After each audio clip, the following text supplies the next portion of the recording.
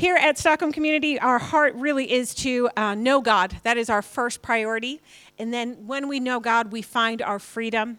When we find freedom, we can discover our purpose and then make a difference. And that's the path that we follow. Know God, find freedom, discover your purpose, and make a difference. Because we believe that God has a calling on each and every one of our lives.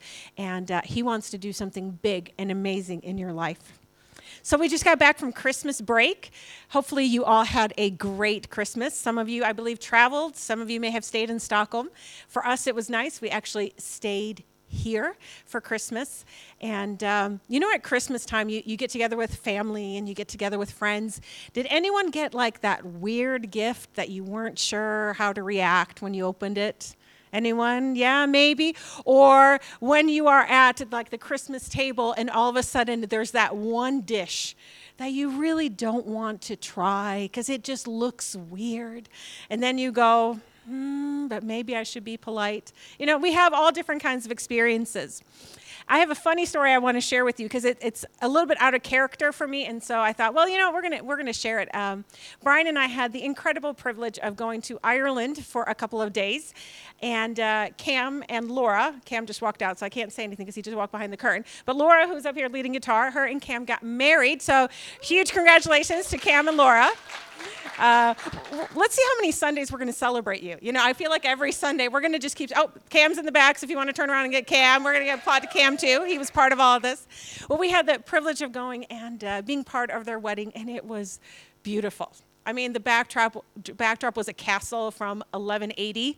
Okay, it can't get, come on, you set it up pretty good when that's your backdrop. But we were there, had some great downtime. It was just Brian and I, and so traveling without kids is pretty easy, right? It's like, it's just us. We just have to keep track of ourselves. And but still, we want to make sure we got to the airport actually early and went through security. And, it was a little busy. I was chatting with a lady in front of us, an older lady, and she's like, yeah, I always get stuck at security. They always double check me. I don't know why.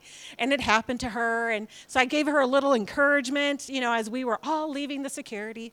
And then our flight got delayed. And so we went to Starbucks. We're taking our time, just enjoying the Dublin airport and, of course, getting those last-minute souvenirs for the kids. Because when you don't take your kids on a trip, what do you need to do?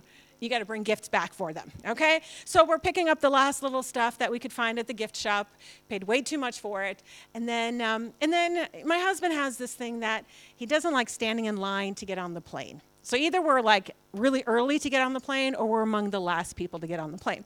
So we wait and, it's getting like thinning out. So we're like, okay, it's time to get on the plane. And I had one big purse that's like my magical purse, like everything fits into it. And of course, when there's no food being served on the airplane, you need to have your drinks in there and you need to have your food and your fruit. And so my bag was pretty heavy. And so this is the one you have to go actually outside. So we go outside, start up the stairs to the plane. We get into the plane, and I'm like, I'm going to pull out my laptop because I'm going to work. It's been a nice, calm Christmas, but I got 2.5 hours on a flight. Let's get some work done. And I open up my purse, and I look down, and I'm like, my computer is not in my bag. And I look at Brian, and I got this look. I just turned around and started going down the stairs. I'm like, my computer. And so I realized I left it at security. Now, because we were the last people to get on the plane, and the flight was already delayed, when I looked at the staff and I said, hold the plane. I got to run and get my laptop. They're like, no. I'm like, no, you don't understand. It's my church laptop. Like, I need it. And they're like, you're never going to make it. I'm like, I'm a fast runner. Okay, I might have lied a little bit. But but I was like, no, I'll run as fast as I can. And if you've been to the Dublin airport, it's actually a pretty big airport. So to get from security to the gate, it's not like here to the back of the room. Like, honestly, it was like a 10-minute walk. And so me saying I'm going to run it fast, yeah. And so the guy just looked at me, he's like, sorry. So Brian and I are like, what do we do? Another night in Dublin? Huh. It's kind of nice. But we had kids at home, and so we finally decided Brian was going to take the plane, and I was going to figure out a way to get back to Stockholm. And they're like, oh, there's a flight to Oslo, so you can make it to Oslo. But we leave in 10 minutes for Oslo. So if you're going to make it to Oslo, you still got to run. So I waved goodbye to Brian. I run to security. There was my laptop. Had to prove that it was mine. and then I run back. So let's just say I didn't need to work out that day because my face really showed that how out of shape I was. And so then I get on the plane, I land in Oslo, but I have no ticket to Stockholm. Like, I have no ticket. But I figured at least if I got to Oslo, I was in Scandinavia. There's always a way to get home, right? There's not like a big body of water. But anyway, Scandinavian Airlines was great, and they gave me a ticket, even though I don't think they were supposed to, but I got back to Stockholm. But if you had a Christmas a break that was like that was adventurous, it makes for some good stories, right? And our life is made up of good stories. And let's just say, I prayed a lot during that time. And then let's just add the funny note to that is because I had the big purse and everything was in it, when Brian arrived in Stockholm, he did not have the car keys. I had the car keys. So he had to take the bus home. And I got to take the car home. It was awesome. So just make sure if you ever need to separate when you're traveling with someone that they have what they need. Well, we are kicking off a brand new series, and it is called Lead With. And this is a series we're actually going to do the entire year. Yeah, I know, the entire year. And you're like, isn't that going to get a little bit boring? No, it's not going to get boring. It's going to be an awesome series that we're going to do. But every month we're going to have some different focuses. It's a phrase that I started using a lot this fall, and it was just lead with generosity. You know, when we approach people, when we see people, when we do life, let's lead with generosity. And as I was praying for this year, I said, God, what do you want us as a church to focus on? What do you want to teach us? What do you want to show us? And God really said, I want you to lead with different things in your life. And so we're going to kick off a series today called Lead With, and so we're going to add prayer to it. We're going to add faith to it. We're going to add the word to it. We are going to add kindness. We're going to add love to it. And so every month we're going to do a specific focus so that we can lead our lives well. Paul writes in Ephesians 4:1, he says, live a life worthy of your calling. And so we have been given this one amazing life, this one amazing opportunity to make a difference. And so we want to lead our lives in a way that is worthy of the calling that God has given us. And guess what? Each and every one of us in this room has a calling on our life of God. Now, one of the things that he calls us to do is to make him known, to know him and to make him known. Matthew 28:18 through 19 says this, God authorized and commanded me to commission you. Go out and train everyone you meet, far and near, in this way of life, marking them by baptism in the threefold name, the Father, Son, and Holy Spirit. Then instruct them in the practice of all I have commanded you. I'll be with you as you do this day after day after day, right up until the end of ages. And so God says, I've given you this one life, and I want you to go and make disciples. I want you to share about who I am. I want you to lead your life. So how do we do this? How do we lead this one life that God has given us? Because you know what? We don't grow accidentally. We don't learn accidentally. We don't apply God's truth accidentally. We don't live out biblical values accidentally.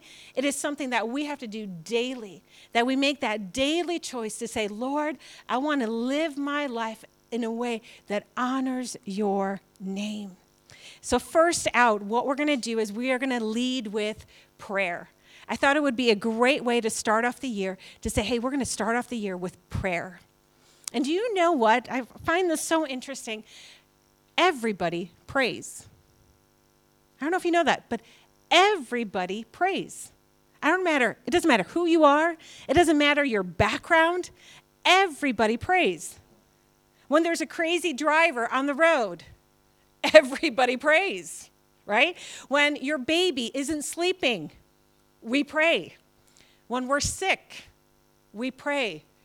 You know, when we're like laying there in bed with the flu, it's like, oh God, make it stop, right? We pray. When we are single, we pray. We're hoping for that one special person to come into our life. When we're married, we pray.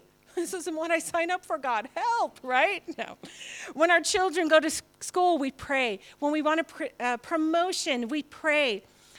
When the airplane takes off or lands or you miss your flight, we pray. And it is something that actually, whether we realize it or not, and whether we have faith or not, it's something that's actually inside of us to call upon something that is bigger than us. And here's the good news is that we have found that in Jesus Christ. And so, just to give you the example that everyone prays, these are airplane stories today. But Brian and I, many, many years ago, we were flying into Chicago O'Hare Airport, and it was in the winter. And if you've been in the Chicago area at winter, it is cold, and snowstorms can come, and not a lot of visibility. But it was snowing as we were about to land. We had actually had to circle for a while outside of Chicago just because the weather was so bad. And all of a sudden the pilot says, we are actually running a little low on fuel. I don't know why a pilot would tell you that. I really don't need to know that we are running low on fuel. But he says we're running a little low on fuel, so the good news is we are next in line to land. Okay, do you think people started praying on the plane at that moment?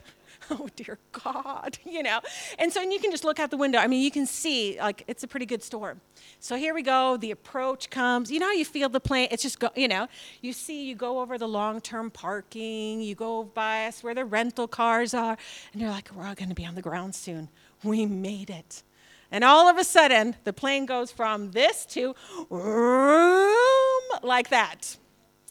And the pilot comes on the plane again, or over the intercom again, and says, there was another plane that didn't make it off the runway, so we couldn't land. We're going to try this again, people. What do you mean we're going to try it again? And so again, what do? You go, oh, dear God, we're running out of fuel. There are planes stuck on the runway, And I'll tell you, whether you were a believer or not, you were praying on that plane. Everybody prays because we know when we call upon something that is bigger than us, we are saying, come into my life and do something. So pray. 2 weeks on prayer, Carolyn, what are you going to talk about in prayer? This is probably one of the biggest and most important things in our Christian walk is our communication with God. And it is not a one-way communication. Prayer is actually a continual communication with God.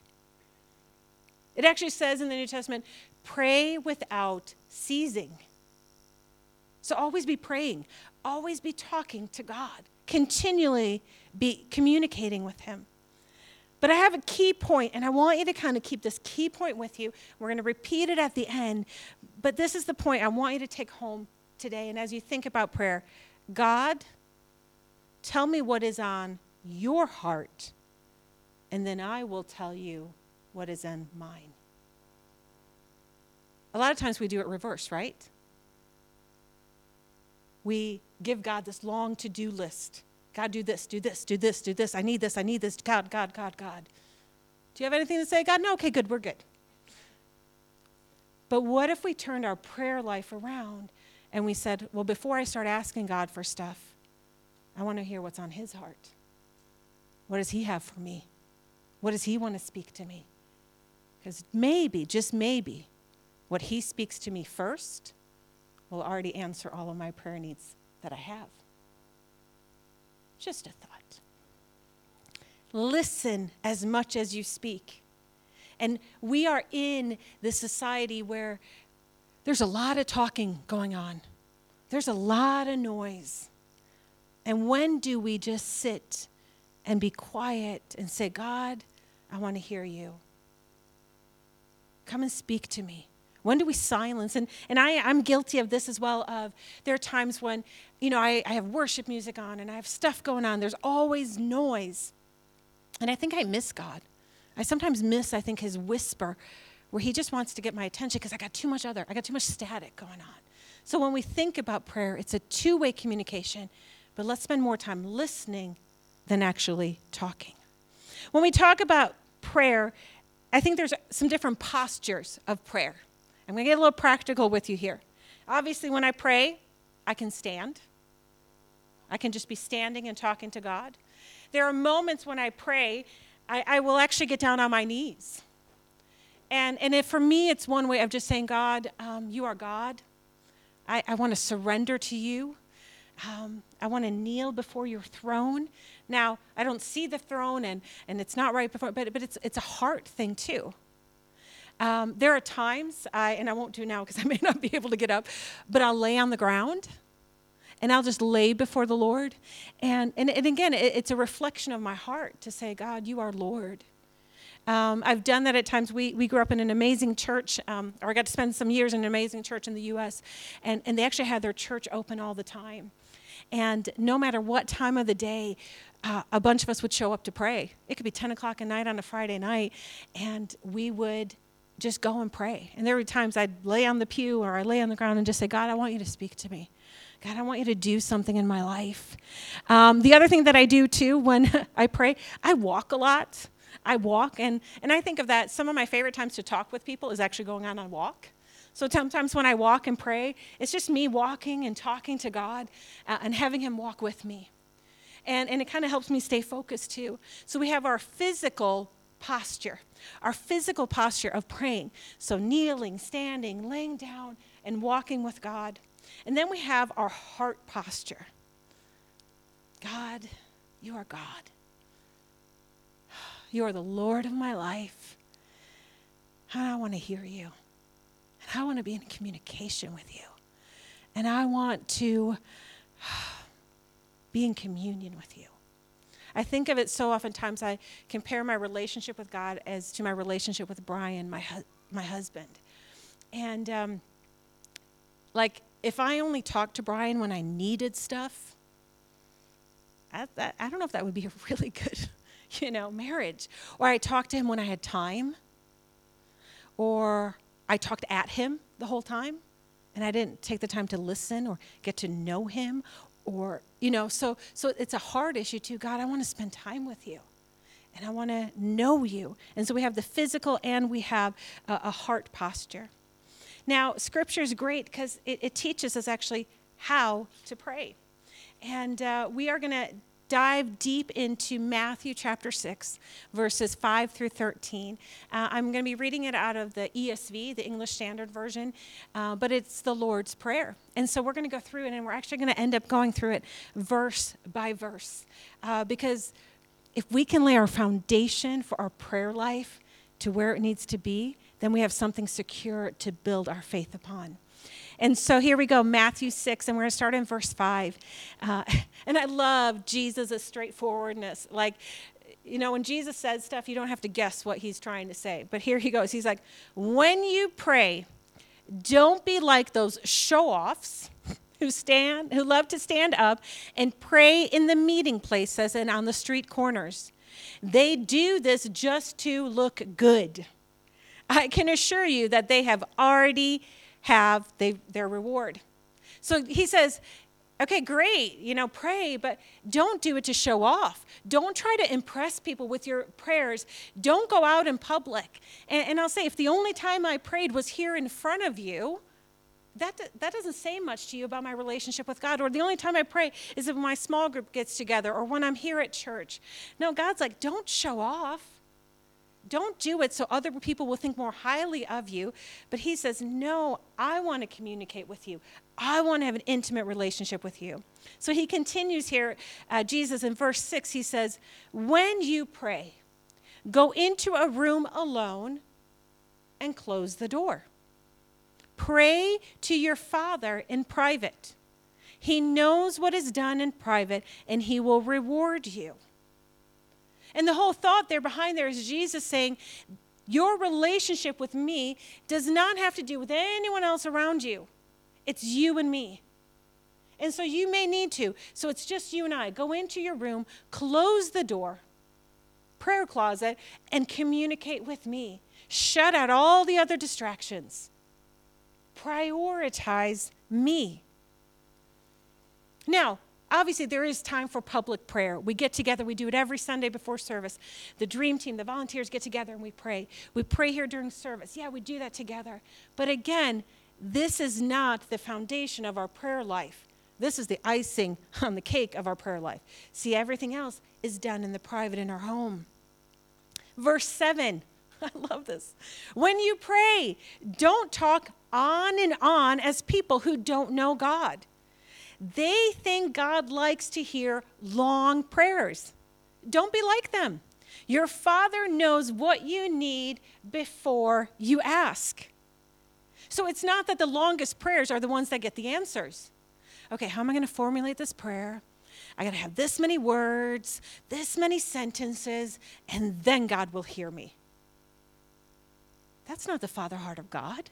You don't have to jump through hoops for him to answer the prayer because he cares for you. Now, have you ever heard someone pray and you think, do they talk like that normally?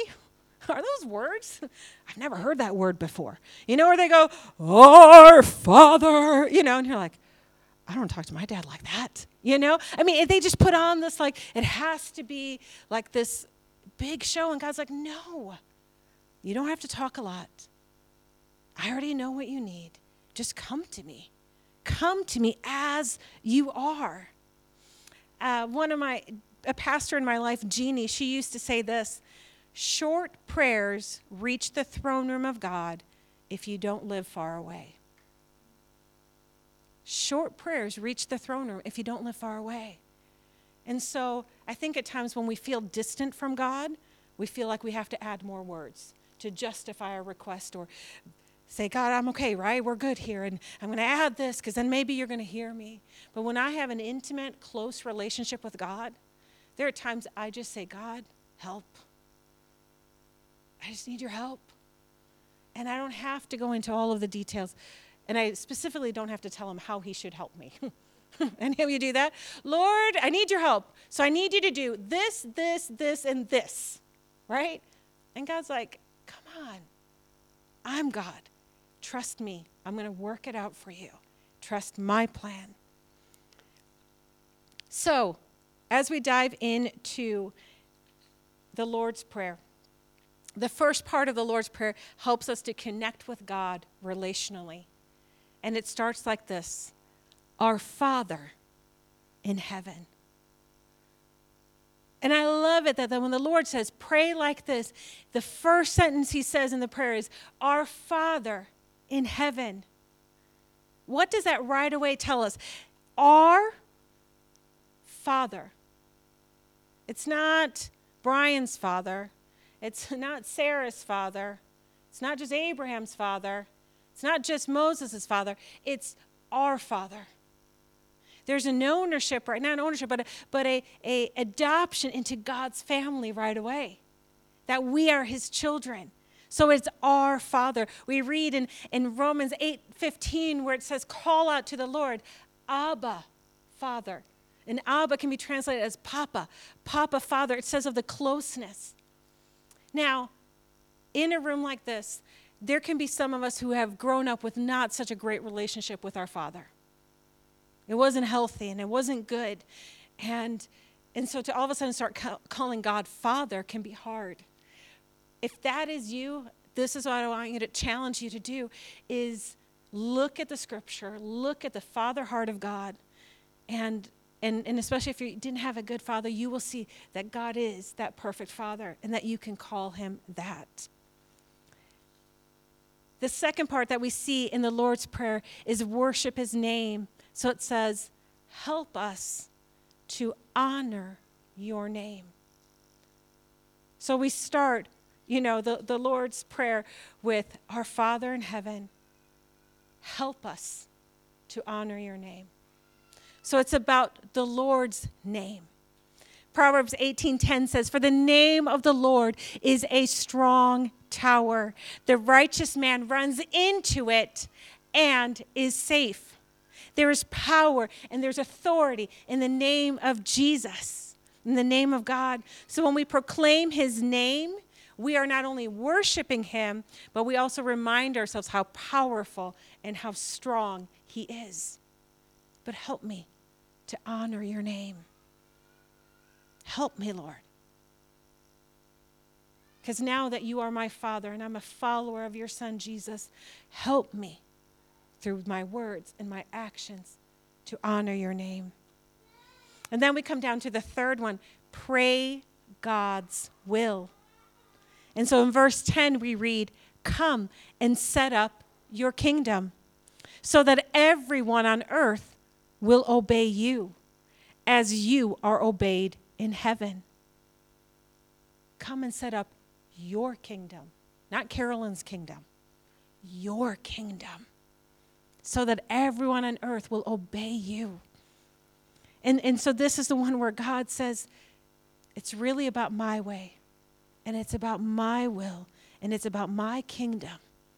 And I want things to align itself according to how I do things. Put God first. Really, really put God first. Psalm 25, 4-5, we've already read it together here today, but it's our memory verse. Show me your ways, O Lord. Teach me your paths. Guide me in your truth and teach me. For you are my God, my Savior. My hope is in you all day long. So we see that in that third section of the Lord's Prayer, it's about God's will, not mine.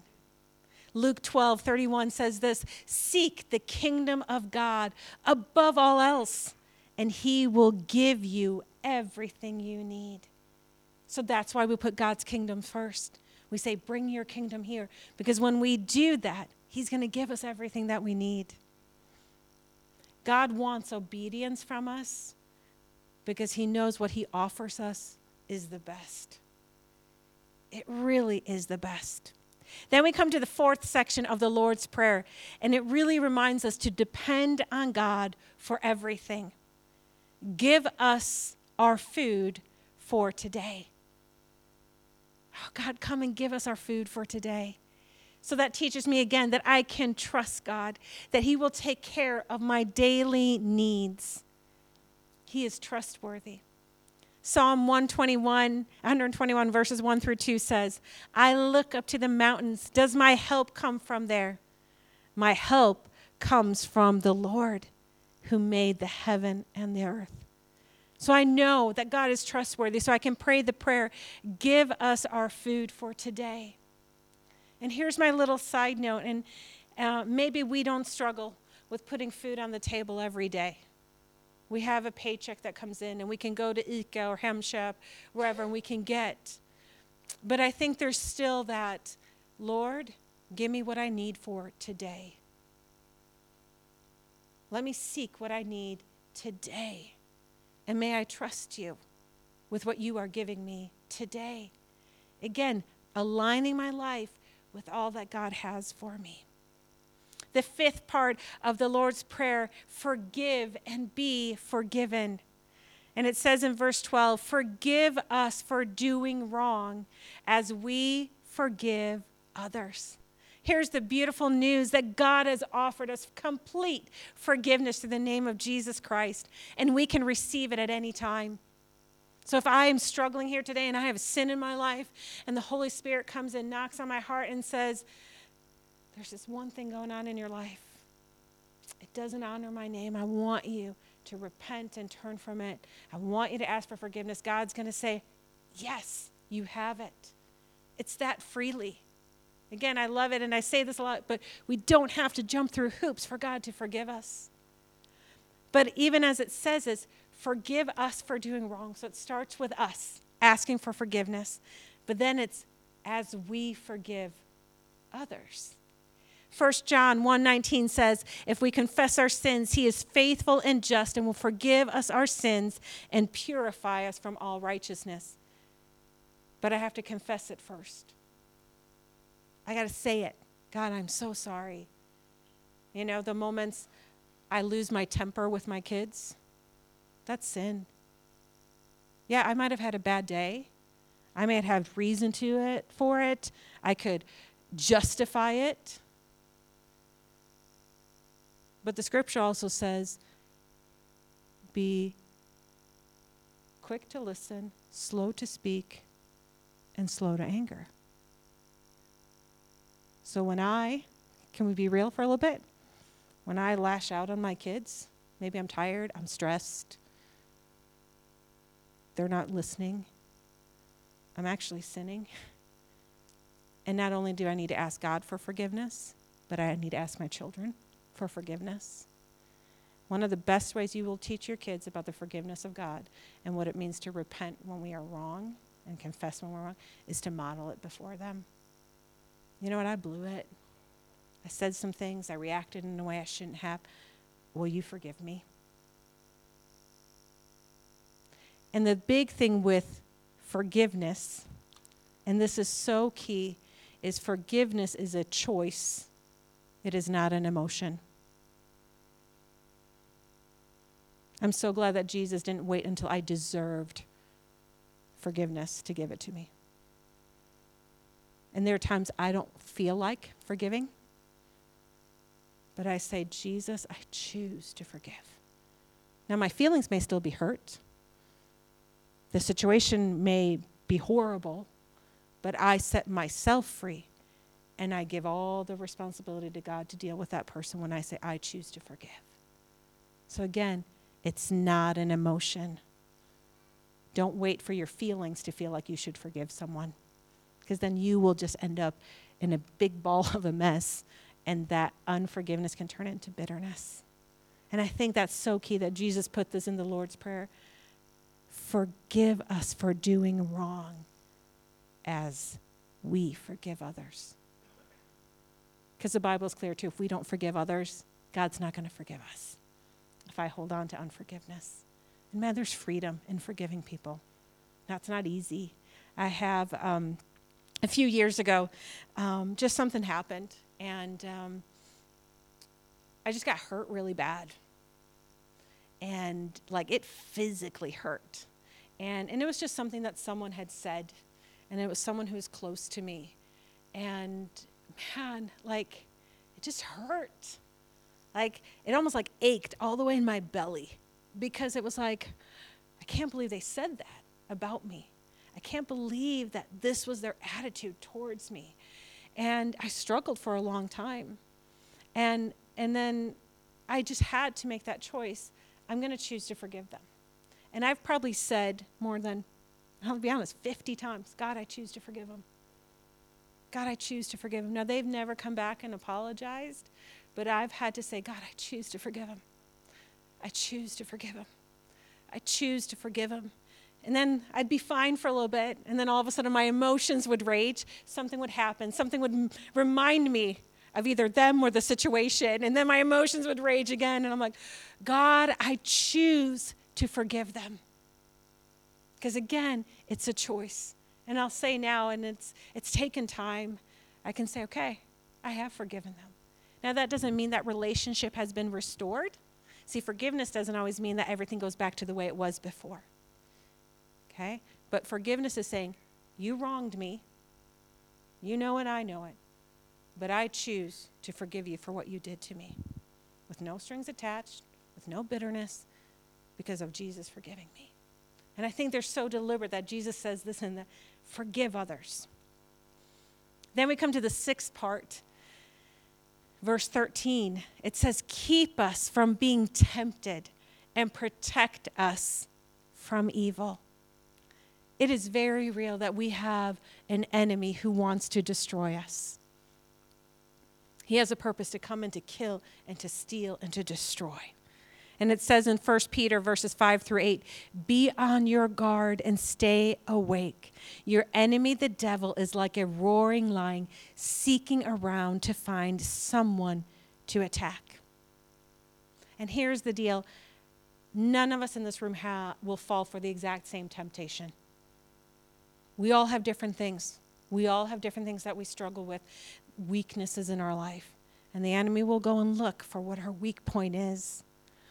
And here it says, God says in his prayer, keep us from being tempted and protect us. James 4:7 says, surrender to God, resist the devil, and he will run from you. So when your life is surrendered to God, you have the ability to resist temptation. You have the ability to make the right choice. You have the ability to find a way out. When temptation stands there and you stand before a choice, do I go God's way or do I go the enemy's way? God will always give you an option to go the right way. But we need his protection.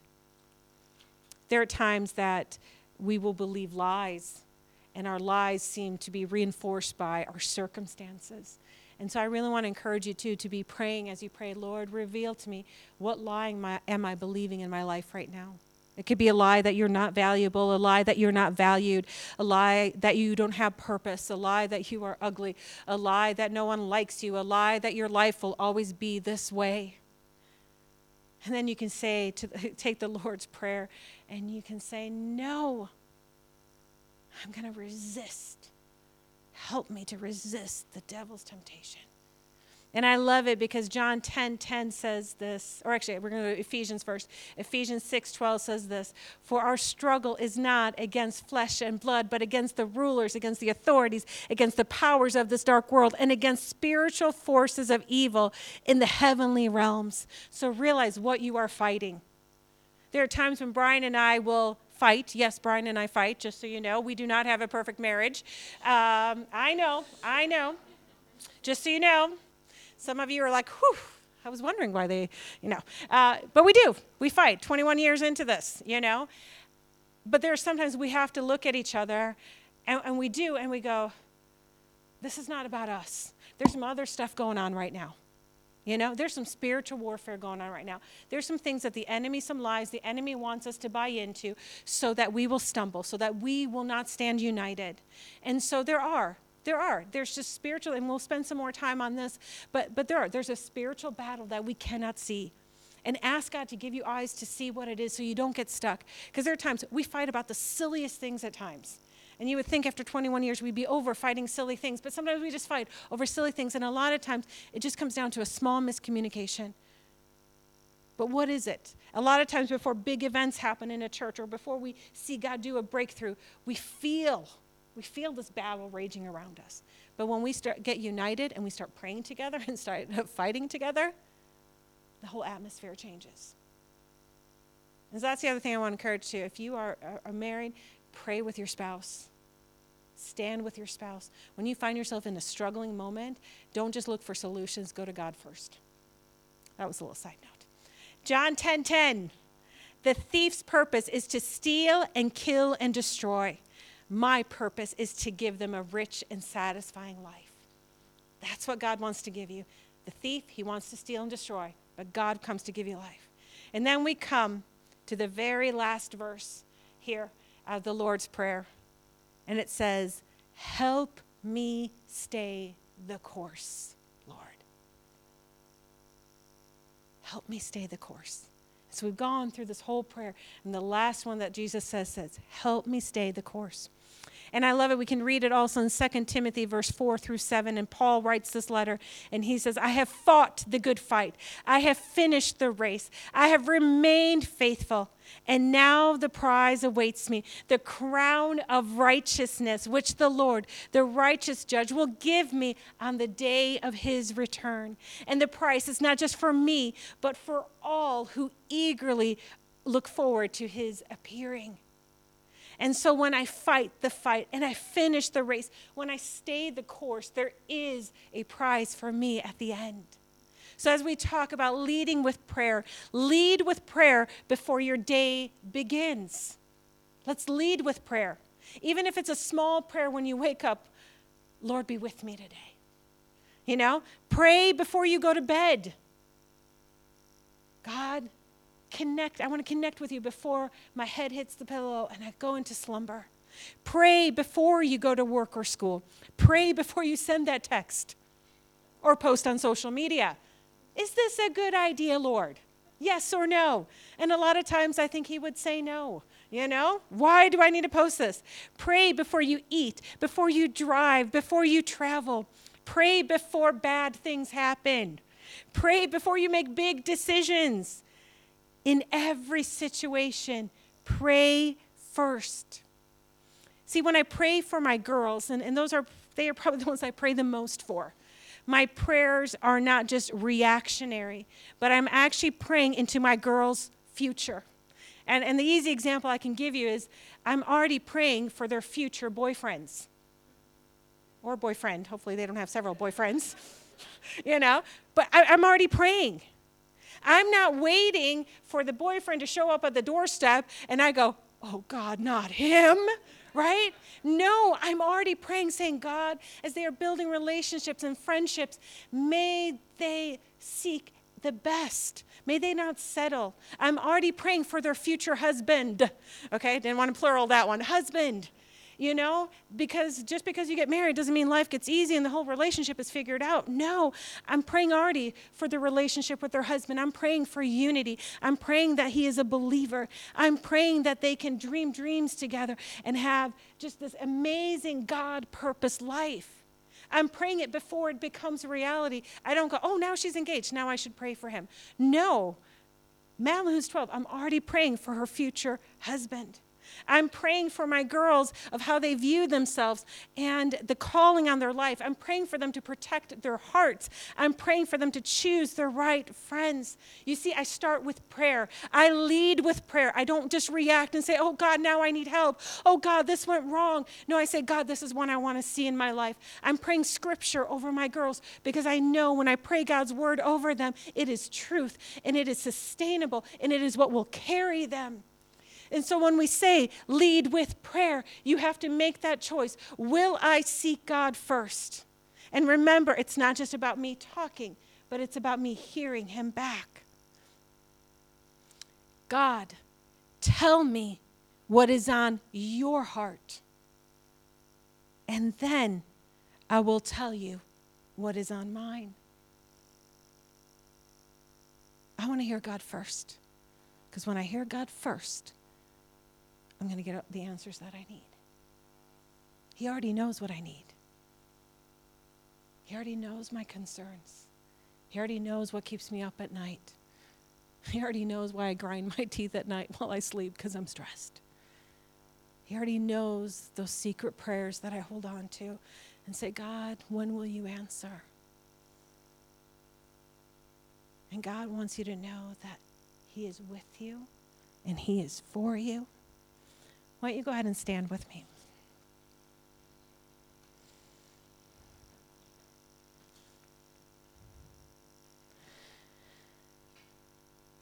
As we close the service, I wanted us to read the Lord's Prayer together. I preached out of the CEV, but we're going to actually read it together at the end now in the NIV, because I think that might be the more common if you have grown up in an English-speaking culture to be the one that you do. But would you go ahead and pray it with me?